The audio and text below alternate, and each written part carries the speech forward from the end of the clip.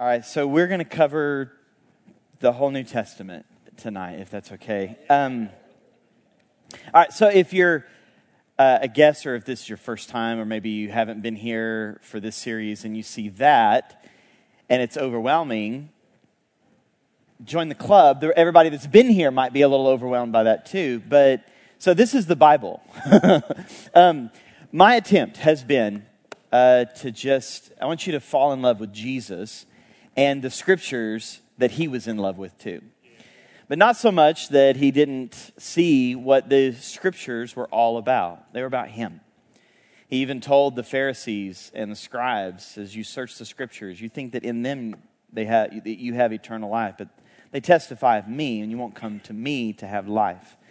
And so what I want you to see is Jesus and how our whole Bible is pointing to Jesus. That's what he said. He said that all the things written about me were all over these scriptures. It's all about me, that the Christ would suffer and die, and that the gospel would be preached for the forgiveness of sins to all the nations. And so it's been my attempt to show how our Bible, these scriptures, is one story that leads to Jesus, and showing how God works his way in his world, that he had a plan. His plan is that he creates this good and beautiful world and puts humans as his image-bearing creatures in that world, and he wants to bless those humans and rule the world through those humans. But there is a significant problem to that plan, and that is humans. We're just so profoundly messed up. And yet God did not alter his plan. He didn't wad it all up and throw it in the trash.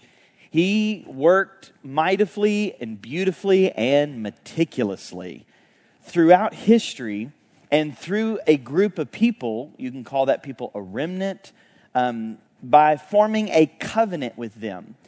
That how is he going to solve this problem? He's not going to go by another way. We need another human. We need a different kind of human. And so from Genesis 3, we have this tiny little signpost that points forward to a human that would be able to reconcile all of this, to be the kind of human all humans have failed to be. And you follow the story along that how is God going to work with messed up humans? Well, he forms a covenant relationship with them. And it's so counterintuitive. It's not the way I would go. It's not the way you would go. When there's someone you don't trust, the one thing you do not do is make promises to them and have expectations of them. And yet that's what God does through human history. And he's working his way through human histories. And someone asked me, well, why did he do all of that? And why did we not just get all the way to Jesus? I don't know. All I know is there's 1,000 pages of our Bible that we got to make sense of, that he did it this way. And in his sovereignty and in his wisdom, he thinks that's the best way. Our job is not to figure out why he did it. It's to figure out, well, what is he doing? And how does it all point to Jesus? And so we looked at the covenant with Noah. The first time we see the word covenant mentioned is God's response to unreliable humans. And he keeps forming covenants. And we have these 4 main covenants in the Old Testament: covenant with Noah, Abraham, Israel, and David. And God's people found magnificent ways to fail at these covenants, to just show what humans really are all about: selfish and broken. And yet, God is still at work, and all of this right here is all of the prophets in the Old Testament: Isaiah, Jeremiah, Ezekiel, even Zechariah, and a few others. It's all pointing to this human that would come and save the world, and how he would save the world. And then we looked last week at Jesus is that human. He is the image of God. He is the human that all humans have failed to be. And then in being innocent, being that perfect human, he takes all the sins and transgressions and iniquities and evil and death into the cross with him. It's nailed to the cross. All of our iniquities and sins, all of our violation of this covenant is nailed to the cross and goes into death with Jesus. But Jesus did not stay dead. He was raised on the 3rd day. Now, why is it not over? There's still a gap between the resurrection and we previewed the future new creation. Well, I don't know all why, but truthfully, I'm glad because I wouldn't be here and you wouldn't be here if he didn't have some kind of plan. And so somehow this gap between Jesus' resurrection and new creation, we are in that gap. And we have to at least try to see, is there anything moving forward? Is there any responsibility that we have to move this story forward? Or is there just not really any plan? There's no real order. It's just wait your time until the end comes. No. I mean, that was rhetorical, but I'll just answer it for you. No, that's stupid. There's no way that a God this meticulous, this perfect, this imaginative, pays that kind of penalty for human evil just to sit around and say, I don't know, sometime in the third millennia after the resurrection, I'll make it right. Until then, we'll just let him go.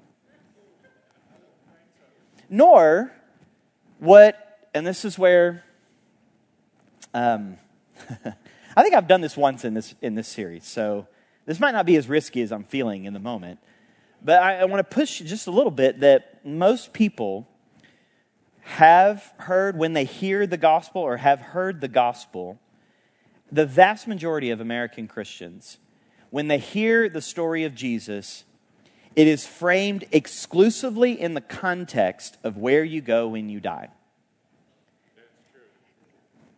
And though the gospel, you know what, just say it like this. There are 3 verses in the New Testament. 3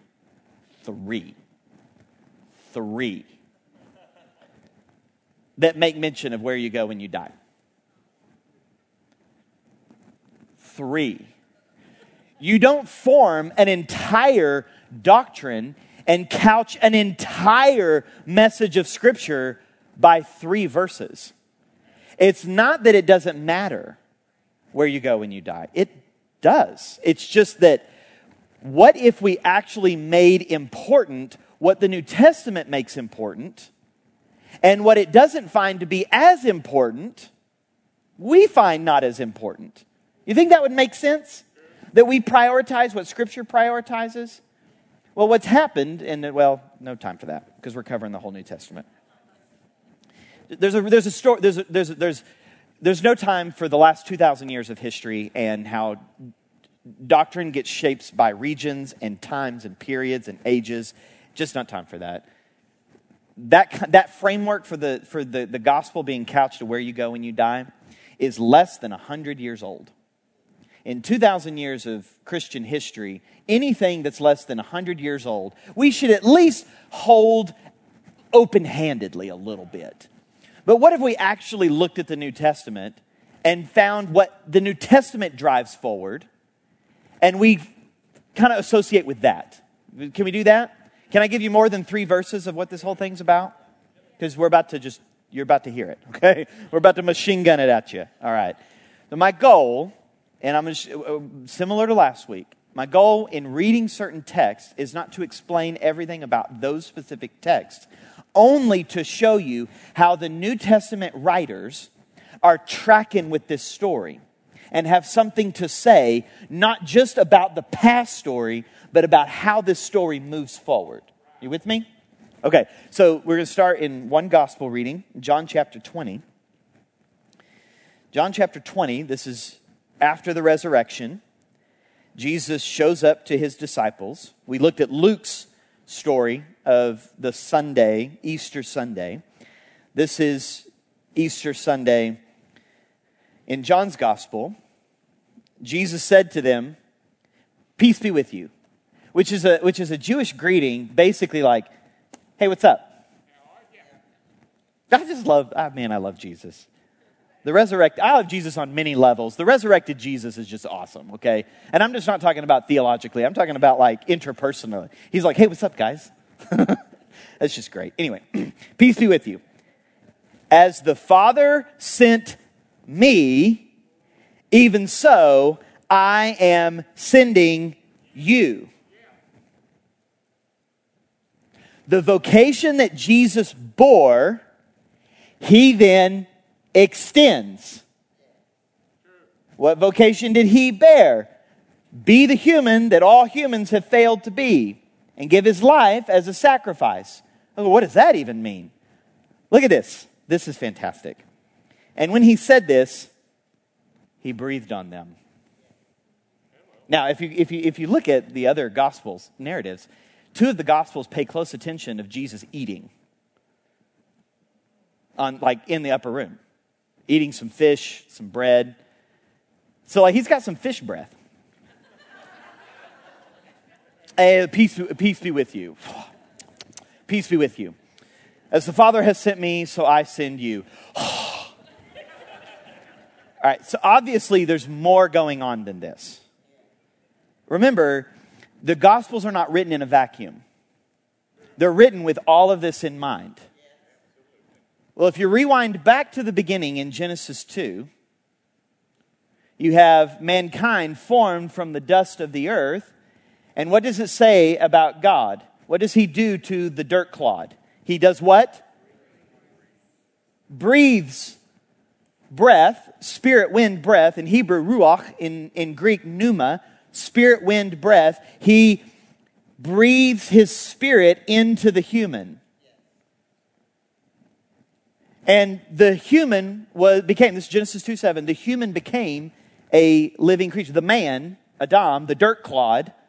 Adam is a word picture of dirt. The dirt clod says became a living creature, a living soul, a living being. God's breath made him alive. Right? So he says, I'm going to commission you to be the human all humans have failed to be. But guess what? You're going to need God's Spirit. To be that new humanity, this is Ezekiel 36, to be that new humanity is going to require God's Spirit. So he breathes on them, and then what does he say? Receive the Holy Spirit. How are you going to be the new human? Well, you, old human, are pretty terrible. Remember, we've already acknowledged we got a hard heart, we can't obey, we don't really love, and we can't trust. God's going to have to do a work at the very root, a new heart. And it's going to require a new spirit, and it's going to be empowered by God's very Spirit, Ezekiel 36. And John is cleverly putting this in the narrative. Jesus breathes his Spirit. He says, receive the Spirit. Now you are equipped with a new humanity, a new spirit, God's Spirit, to be the new humanity. And you've been sent with the vocation of Jesus. For what? Look at the next verse, or the rest of that verse. If you forgive the sins of any, they are forgiven them. If you withhold forgiveness from any, it is withheld. Can't explain doctrinally how, we don't have the right to, hold back forgiveness. What we have responsibility is to announce forgiveness.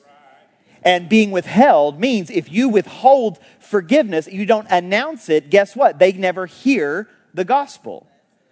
So you have been equipped with God's very Spirit, with the vocation of Jesus to do what? Announce that Jesus is the man and took the sins of all mankind, is now in me, empowering me to do what? Say, your sins are forgiven.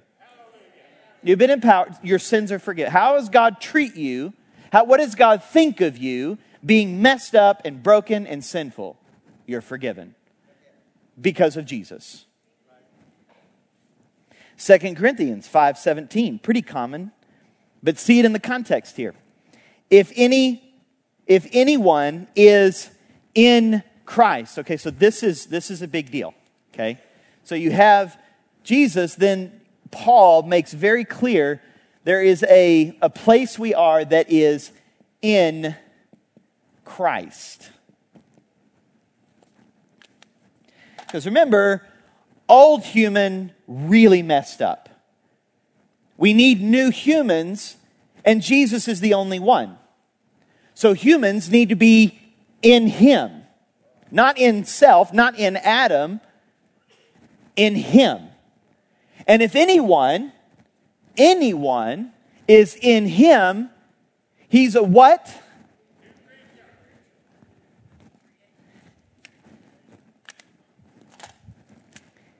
He is a new creation.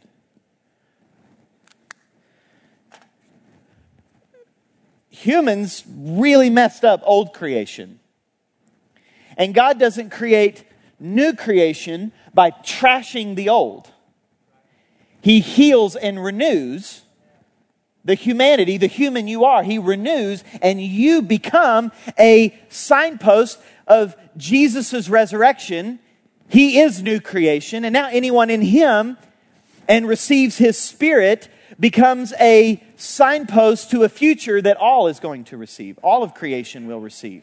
You're a down payment is what, the Holy Spirit is a down payment of the full inheritance, and the full inheritance is new creation. If anyone is in Christ, you're a new creation. You're a new human. Galatians 2:20. Paul says, I have been crucified with Christ. So in some way, Christ's crucifixion, remember, it was for you. Paul says, if I was in Christ when He went to the cross, my sin, my evil was in Christ. I was with Christ in His crucifixion. I was crucified. And now, it's no longer I, the crucified old me, who lives, but Christ who lives in me. The life I now live, remember, the life I now live, I live how? By what? Faith. What have we looked at this whole thing? I live by trust. Trust in Jesus, not in me. I'm pretty terrible. And I, the terrible me, died. There was no hope for that me. It's dead.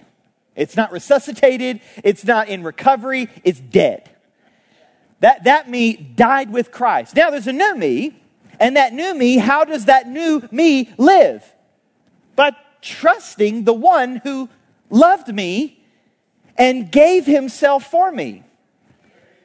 Then he follows it with, I do not nullify grace. I don't nullify grace.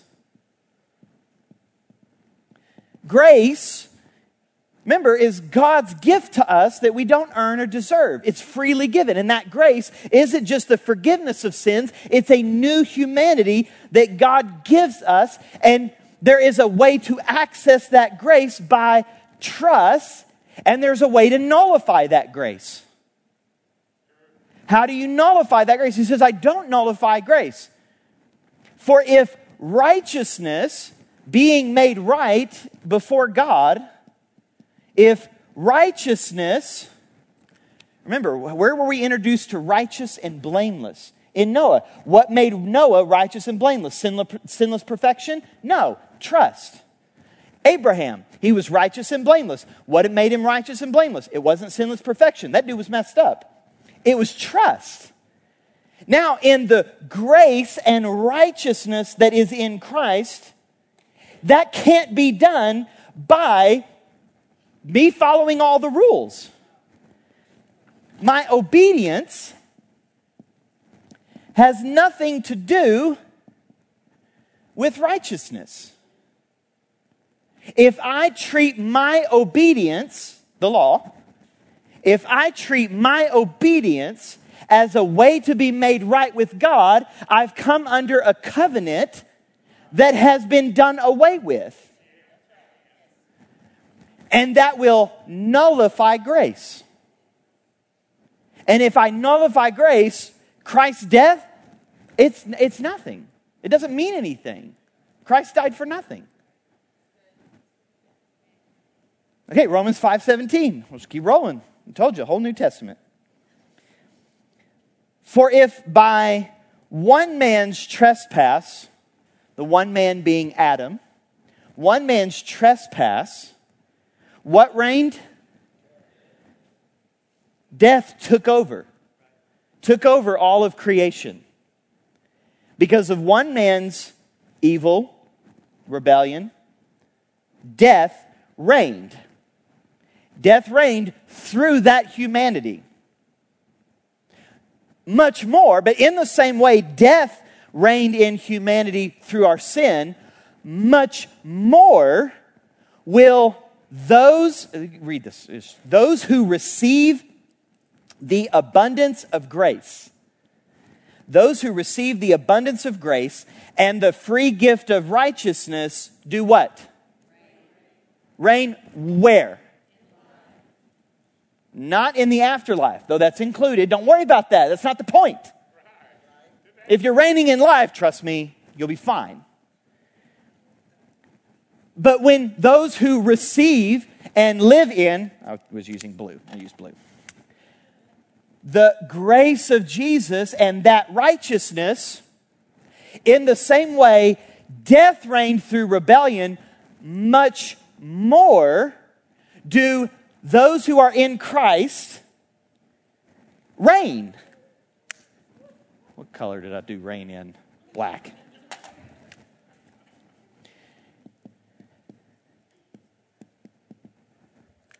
What were humans, as the image of God, designed to do? God wants to rule the world through humans. Humans failed. One human didn't, and has made it possible that anyone can be in Him, and being in Him by grace and righteousness, now can walk in the vocation that all humans were called to but failed to. Reign in life through who? The one man. I just like Paul. The one man. Well, you know, there's been a lot of humans throughout human history. There's only one. The one man, Jesus Christ. Galatians 3:13. Christ redeemed us. Remember, we need redemption. We need to be redeemed. Christ redeemed us from what? The curse. Remember, the curse was in our rebellion and disobedience that He took on the cross. And because of His sacrifice, He redeemed us from that curse of the law because He became a curse for us. And then Paul quotes from the Torah, for it is written, everyone is cursed who hangs on a tree. But for a purpose. He became a curse and took away the curse and redeemed us for a purpose. That in Christ Jesus, the what? The blessing of who? Abraham. Remember, how did God, what was Abraham blessed for? He was blessed to what? Be a blessing. For whose sake? The nations. I have it written somewhere in here. Nations, there it is. He was blessed to be a blessing to the nations. Remember, the nations were in rebellion. So God chose a remnant, a people to bless so that they would be blessed. We failed and brought a curse. Remember the curses of the law. Instead of blessing, there was curse. And they brought on themselves the curse of the law. Now, Christ became the curse for us and redeemed us from the curse so that the blessing, not the blessing of obedience in a quid pro quo kind of relationship with God, I do good, you have to bless me. No, the blessing of Abraham, God blessed Abraham before he did anything right or wrong.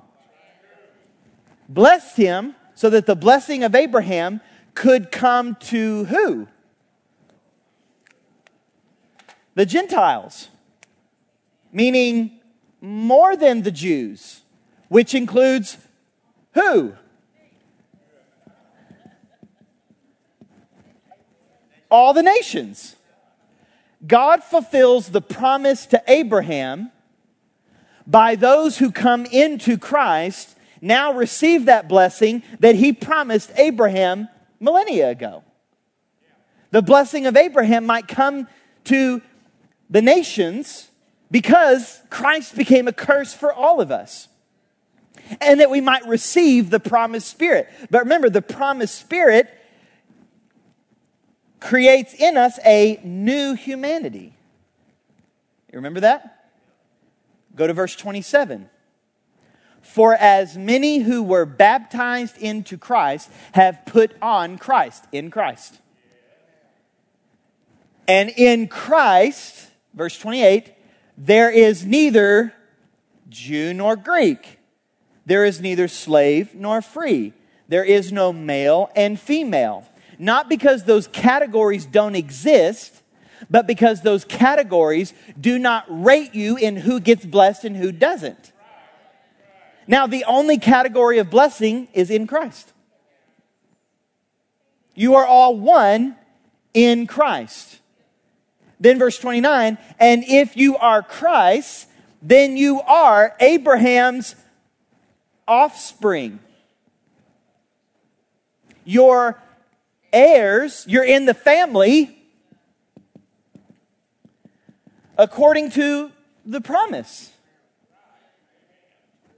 God fulfills His covenant with Abraham through Christ Jesus, and all it is us in Christ. This is the world's problems right now, is we don't know who we are.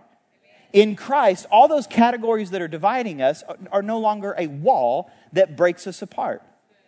Ephesians chapter 1, Paul begins his letter to the Ephesians. My goodness, he's so tracking with all this.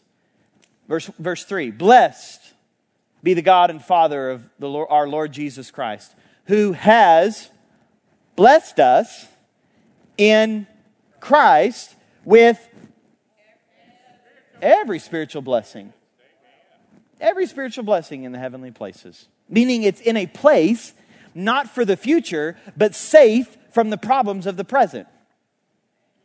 Being held in heaven is not about being held for a future reality. It's held in God's safety so that when we live and pray, your kingdom come, your rule and reign come, your will be done on earth as it is in heaven, we have access to the heavens.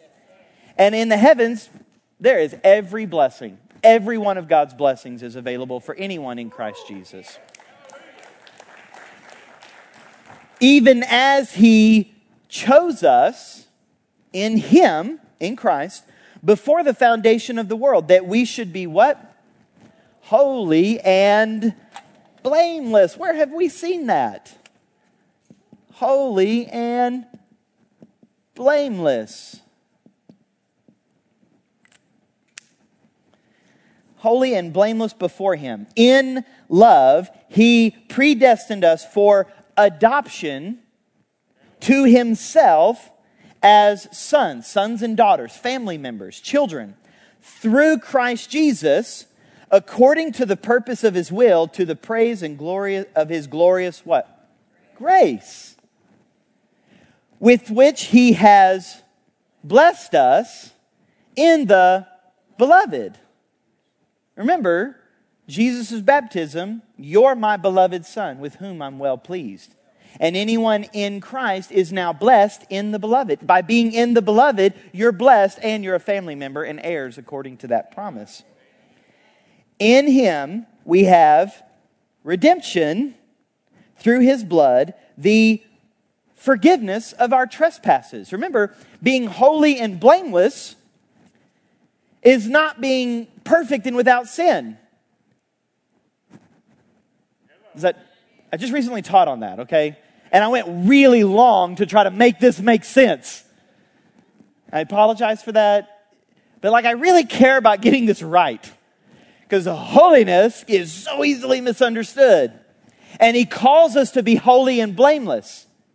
But then He says, not by sinless perfection, but because we have been redeemed. And in redemption, we have been forgiven. Forgiven of all our trespasses according to the riches of His grace. Colossians 1:13 says He has redeemed us. He has rescued us or delivered us from the domain of darkness. The domain of darkness that's been at work in all of humanity. We've been rescued or delivered from that and been transferred into what? The what? The kingdom. Remember, the good news is Yahweh reigns. God has a kingdom. And Jesus announced God's reign is right here and right now. The kingdom of God is at hand. Repent and believe the gospel. The good news, Isaiah 52, that brings peace is that God's in charge. And Jesus manifests God being in charge through his rule and reign. And now we have been redeemed from the domain of darkness, the dominion we've been in since Genesis 3. We've been redeemed from that kingdom, that authority. Sin and the devil have no authority on you. You've been redeemed from that authority. The sin has no authority over you. It's been forgiven and you've been delivered. Just because you commit it doesn't mean you're a slave to it anymore. You've been redeemed. You have been redeemed from that domain and you've been transferred to a new domain. No, you're not in charge of that domain. The kingdom of his dear or beloved Son, in whom we have redemption, the forgiveness of sins.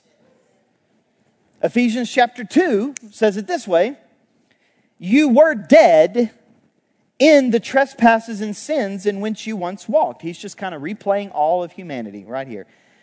Following the course of this world, following the prince of the power of the air, the spirit that is now at work in the sons of disobedience. I'm going to talk about discerning of spirits in a couple weeks. Here in a couple Sundays, I'm going to talk about discerning of spirits, that we're in spiritual warfare and this is wartime. You should know that. And not that that might be a surprise. And I'm not talking about global political squabbles. I'm talking about real spiritual warfare, and we don't have discernment. And we're coming under the wrong spirits. Hold that for later. Among whom we all once walked. Like we were all stupid like this. All once lived in the passions of our flesh, carrying out the desires of the body and mind. And were by nature children of wrath like the rest of mankind. At our best, this is all we did. We just messed it up. When we tried our best, we just messed it up worse and worse. And there was some kind of demonic force, some spirit, a prince of the power of the wind, the air, that has dominion over people's lives. And we were all guilty of it. But God, being rich in mercy because of his great love with which he loved us. He, even when we were dead in our trespasses, even when we were dead and broken and we were just full of sin and wrath, even when he made us alive. He made us alive in Christ Jesus. He gave us new life in Christ. There is new life. And he made us alive together with Christ. Because remember, we were crucified with Christ. Now he's made us alive together with Christ. And then he just sort of previews his point. By grace you've been saved. You didn't do that. It was done for you. And he raised us up in his resurrection. He raised us up with him. His resurrection becomes our resurrection. Then he says this, and he seated us in heavenly places in Christ Jesus. So not only were you made alive in him, you were raised with him, you also seated in heavenly places. Where is Christ seated in heavenly places? It's a throne. Like, what kind of chair does he have? It's a throne over all dominion. And guess where you are? With him. You're in him. So that in the coming ages, he might show, he loves to showcase his immeasurable riches and grace for those who are made alive and rule and reign in Christ Jesus. It reveals his glorious grace, the immeasurable riches of his grace and kindness toward us in Christ Jesus. For by grace you've been saved. How?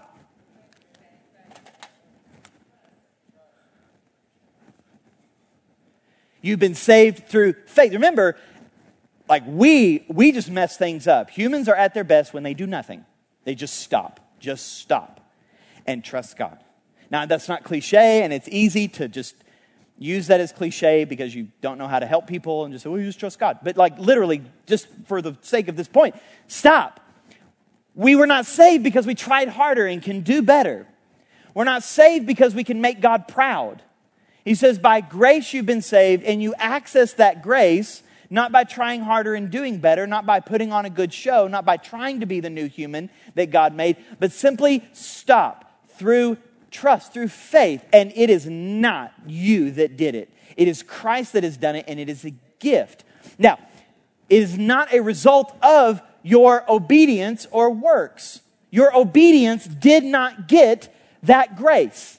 Trusting God gave you that grace. And remember, the context of this grace is that you were made alive, you were raised and resurrected with Him, and now you reign. The grace is for a purpose, and it's not where you go when you die. It is to reign.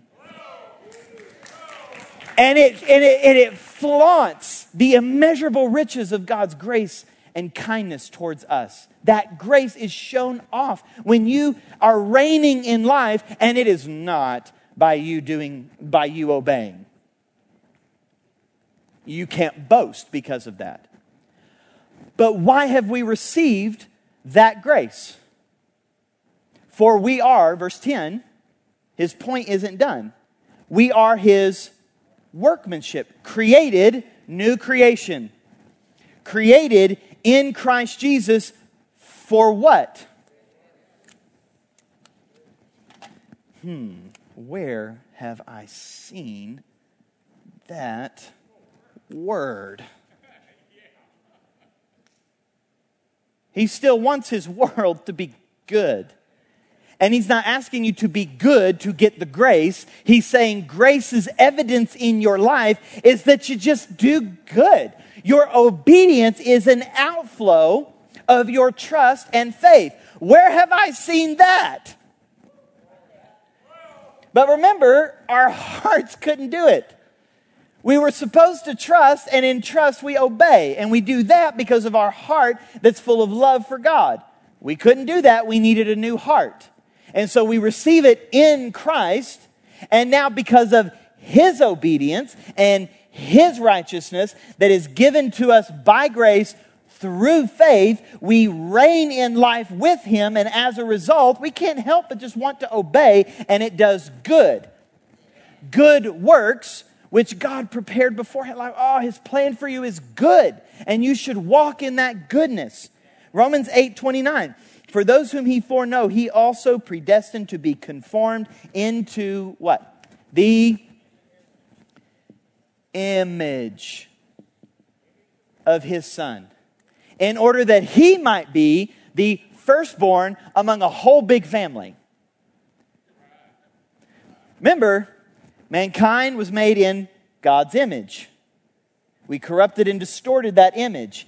Jesus is the image of God. And now, in Christ, we are called to be conformed into that image. And the image that He was, now we are to manifest as the family of God. How do we do that? 2 Corinthians 3:18. We all, with unveiled face, behold as in a mirror the glory of the Lord. We behold the glory of the Lord in Christ Jesus, which remember is His grace and truth. John 1:14. We beheld His glory, the glory of the only begotten of the Father, full of grace and truth. Beholding the glory of the Lord, are being transformed. So there is a point to all of this, and that is that our lives get transformed. Transformed into what? That image.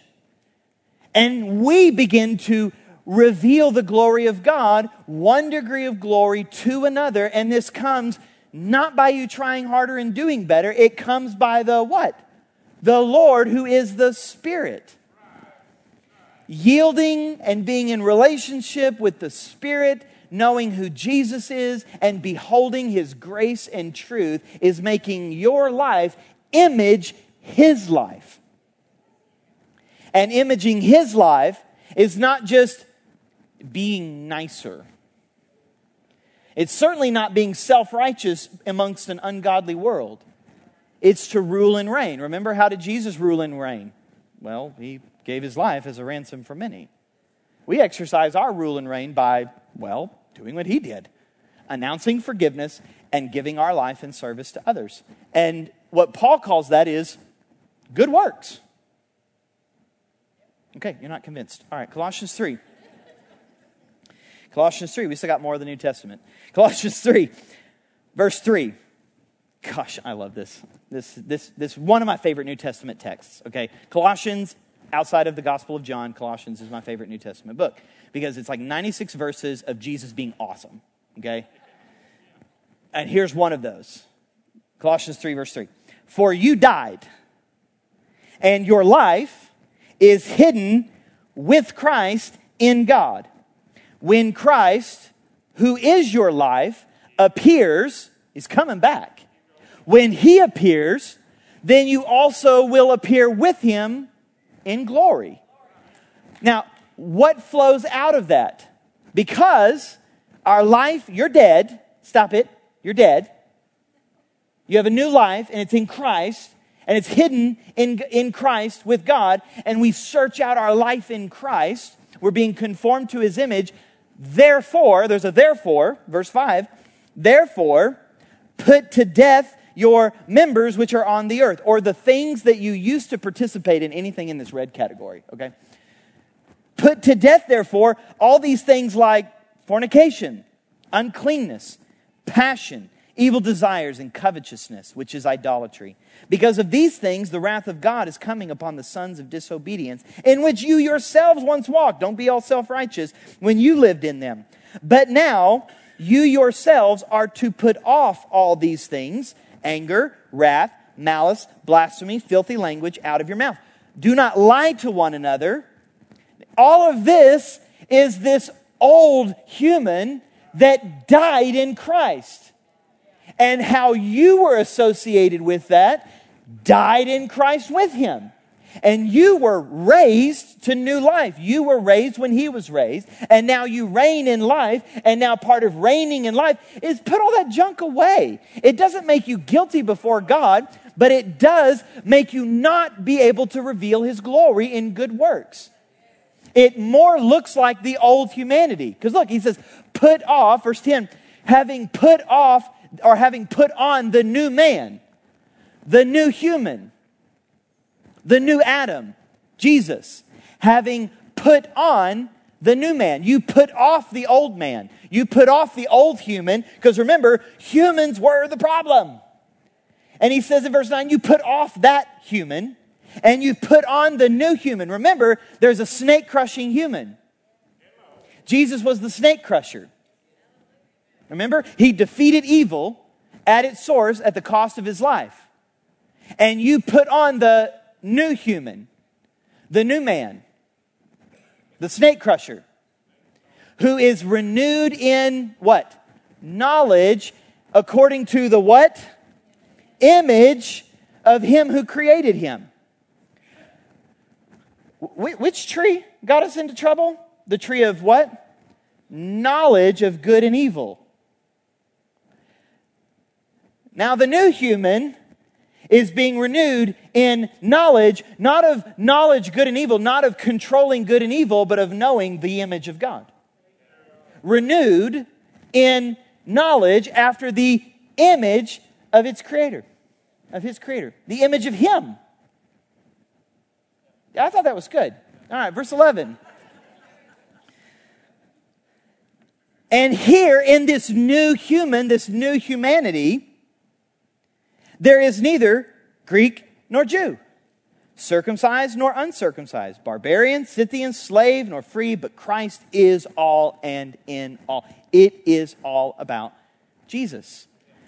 Ephesians chapter 2, verse 19. So then you are no longer strangers and aliens, but you are fellow citizens with the saints and members of the family or household of God, built on the foundation of the apostles and prophets, Christ Jesus himself being the cornerstone, in whom the whole structure, being joined together, grows into a holy, what?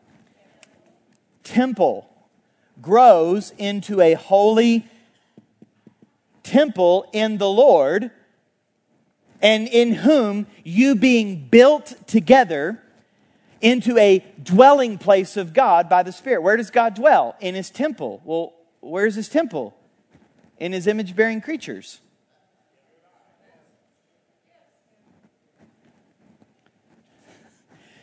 Okay, I just need to know. Are we seeing the connection? All right, do you see how one story that's moving this forward, and for whatever reason, Christ has not returned. And so what's in the gap between Christ's ascension to the right hand of the Father to rule and reign over the nations and the new creation? Apparently, it's us. And we aren't just being good little troopers as we wait. We bear His image and continue His mission. And what's required for that is God wants to be with His people. In the tabernacle and in the temple, Jesus was the temple or tabernacle, and now He is back in His temple, and it's you. And it's not just you by yourself, it is us together. 1 Peter 2:9, where I did a whole series on this, so I'm not going to get stuck here. But maybe you can see it. You are a chosen race. Okay, don't think race in ethnicity, think human race. You're a chosen race. You are a new humanity. A royal priesthood. A royal priesthood. All that Jesus is, we bring to the world by bearing His image and living in His grace that makes us rule and reign in life. His temple, we are His temple and also His priests, and a holy nation, a people for His own possession, that you may proclaim, announce the excellencies of Him who called you out of darkness and into His marvelous light. And then verse 10, it's not on here. Once you were not a people, but now you're the people of God. Once you've not received mercy, but now you are full recipients of God's mercy. And then Matthew chapter 5, Jesus' words. You are the light of the world. We, temple, you're the light of the world, and you're a city set on a hill. A city that set on a hill, well, it's not really good at hiding. You're not supposed to be secret and private.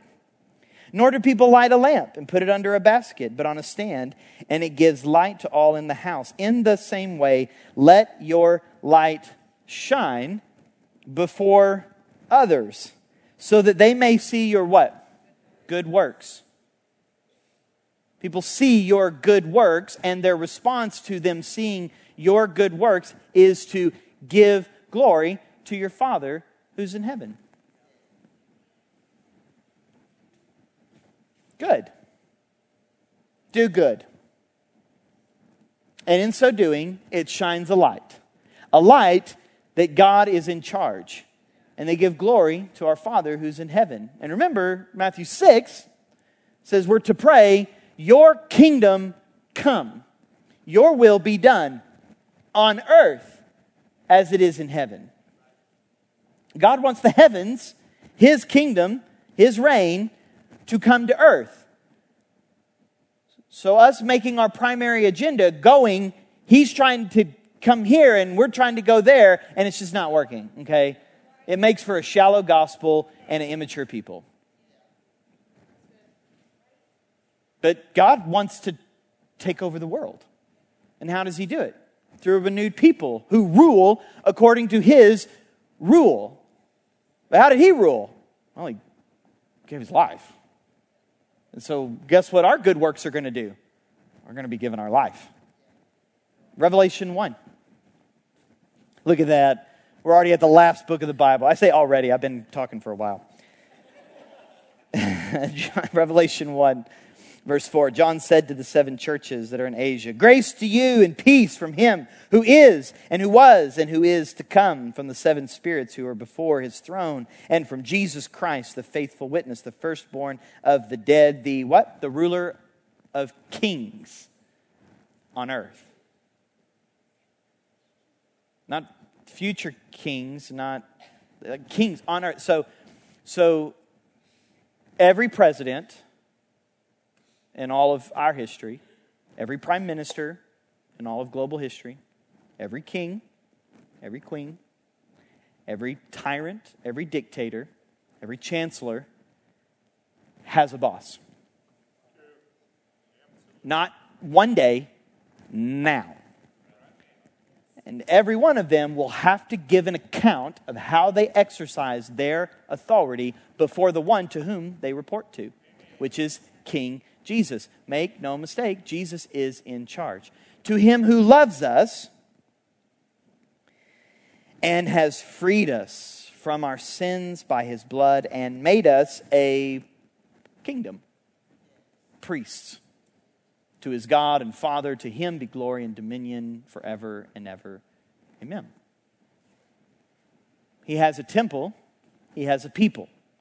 He has his image. God's image is still available in humanity, and it is to trust, to just give up on trying and trust. Trust God. And in so doing, that trust connects us to Jesus' death and his resurrection. But remember, it's not just his resurrection. In the same sentence, before there was a period, it was also his reign, his rule. And through his grace and righteousness, we reign in life. So we are to reign over sickness and disease. We are to reign over sin. But listen, the way we exercise our rule, or Christ's rule in us and through us, is through sacrificial service. Because one day the whole world's going to have to give an account. And every measure of authority that any of us have ever had, we will have to give an account for how we exercise that authority, that rule. And we'll have to give account to the King of all kings. And there are many who don't want to do that. There are many who want nothing to do with any of this. Many of them go to church.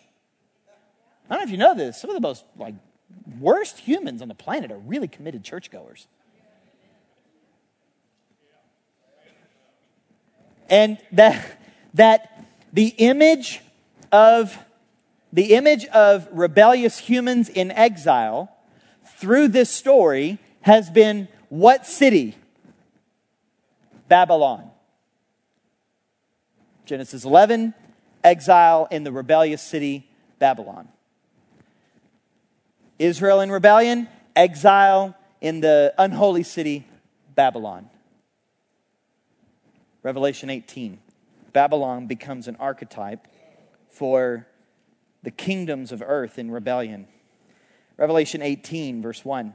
After this I saw another angel coming down from heaven, having great authority, and the earth was made bright with his glory. And he called out with a mighty voice, Fallen, fallen is Babylon the Great.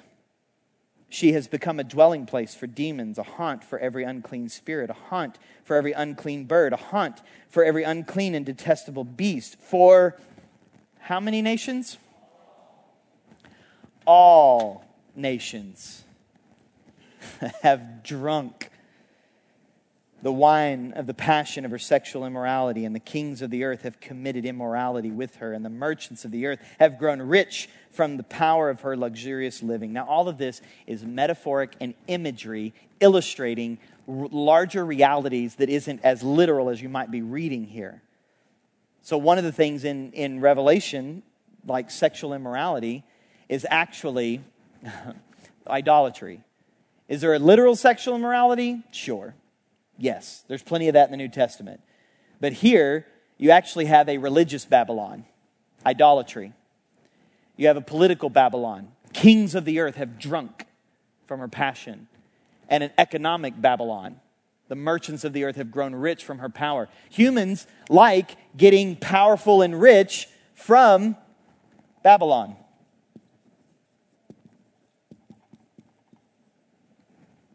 And all nations have drunk from her.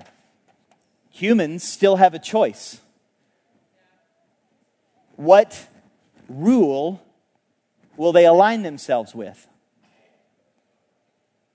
You didn't know that? And then he says, verse 4, Then I heard a loud voice from heaven saying, Come out of her, my people. This is an interesting story. Now, I might be really confusing you right now, and that's okay. I don't mind doing that occasionally. Maybe it make you think and pray and read and try to get some, and just please don't chase too many rabbits that go down really dark, really stupid holes, okay? Imagery and poetry here is painting a picture of humanity in rebellion that Babylon has. You've already seen generation after generation of images of Babylon, a rebellious city against God. And there are plenty of humans that are aligning themselves with that city. And he calls to his people, my people, come out. And in chapter 18, Babylon the Great is judged. Okay?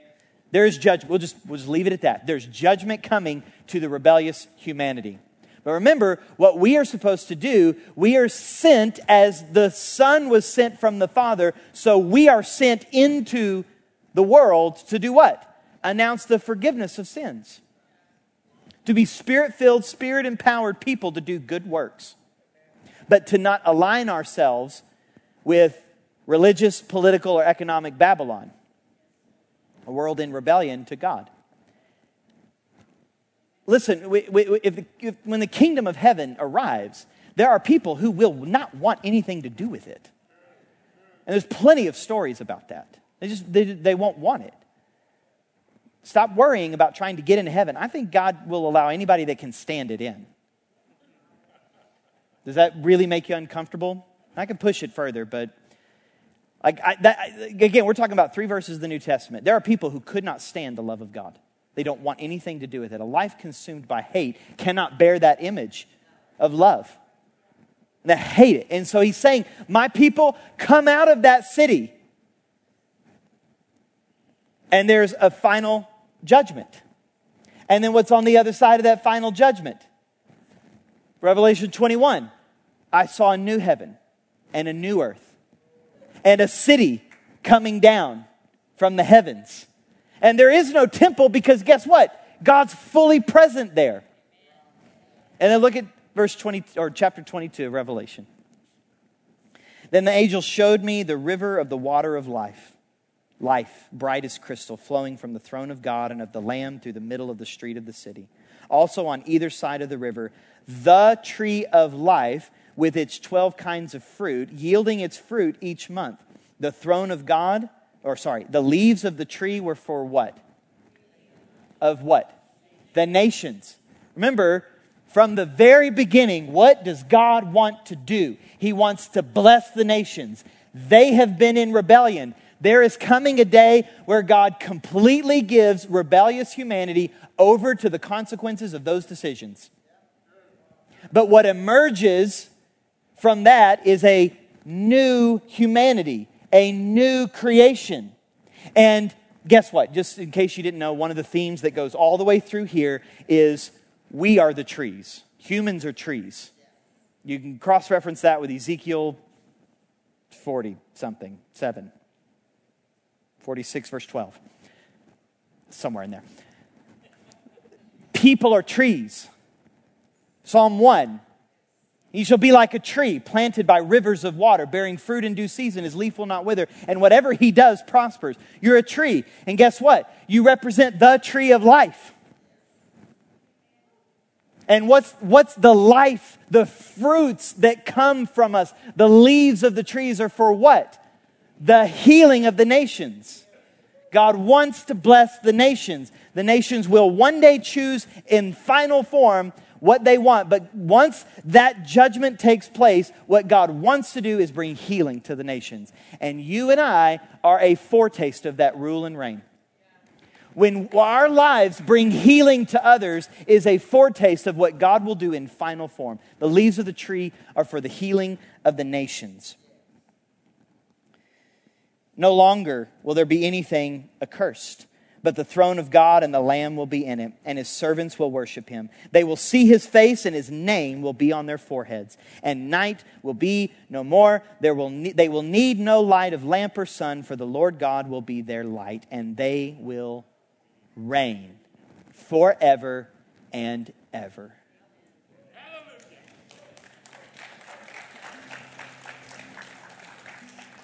That future will happen. It's going to happen. It will happen in Christ Jesus. I don't know when. I personally, this is just personal, I'm not projecting this on anybody. I personally don't think it'll be in my lifetime. I have my reasons, not for which you're right now.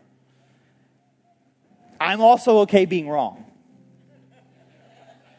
Like if the Lord returns, I'm not going to be like, hang on. No. I had my 6 reasons why you were not going to come. I'll totally apologize. Because I think the church gets so caught up in assuming it's going to happen right now, in this lifetime, in now, and we stop living the life God called us to live.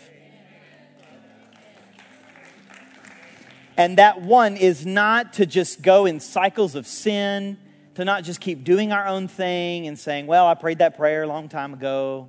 I'm safe. I'm fine. I'm saved. I hope so. But if you're not reigning in life, then you are living below the capacity of God's grace in your life.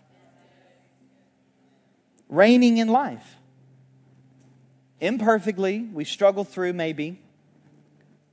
But this, oh my goodness. This is how important you and I are to God's story, that He found it worth keeping human history going so you and I could participate in His plan.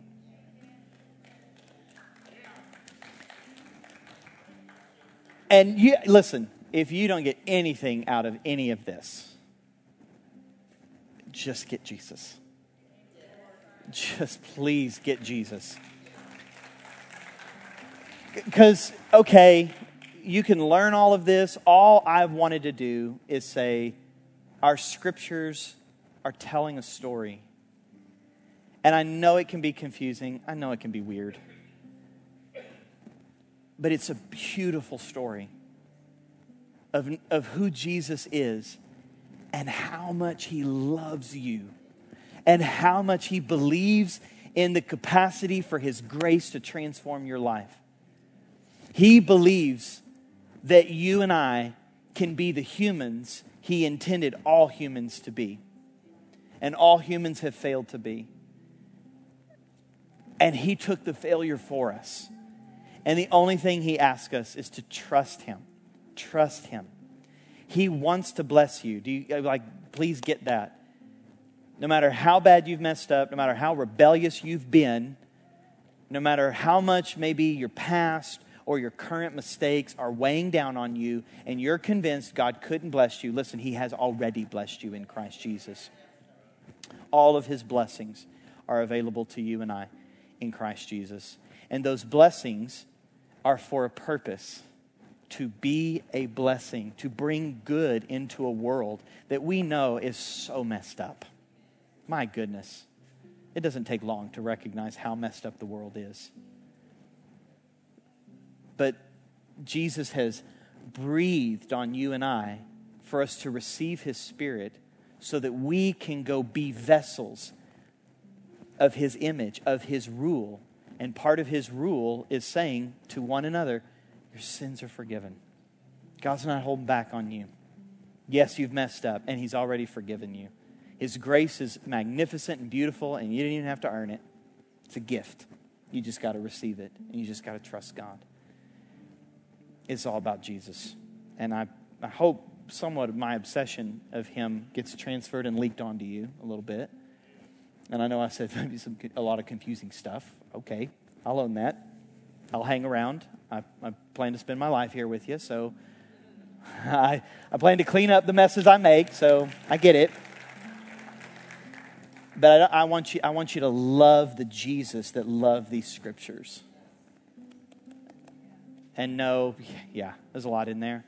It's all about Jesus. And we come to the table every week because we need that recognition. I need His grace. I need His grace. And He's not withholding it from you. The body and blood are all communicating to us. He already knew you messed up, and yet He gave His life for you. He gave His life freely so that we could receive grace and receive that righteousness in order to reign in life. And so every time we take this bread and this cup, it's in a sense fueling us to reign in life. Receiving our healing so that our lives can bring healing to the nations. receiving our forgiveness so that we could be vessels of forgiveness in the world. Receiving the healing and restoration and redemption that is given to us in Christ Jesus so that we could be vessels of his kingdom, bearing his image in a broken world.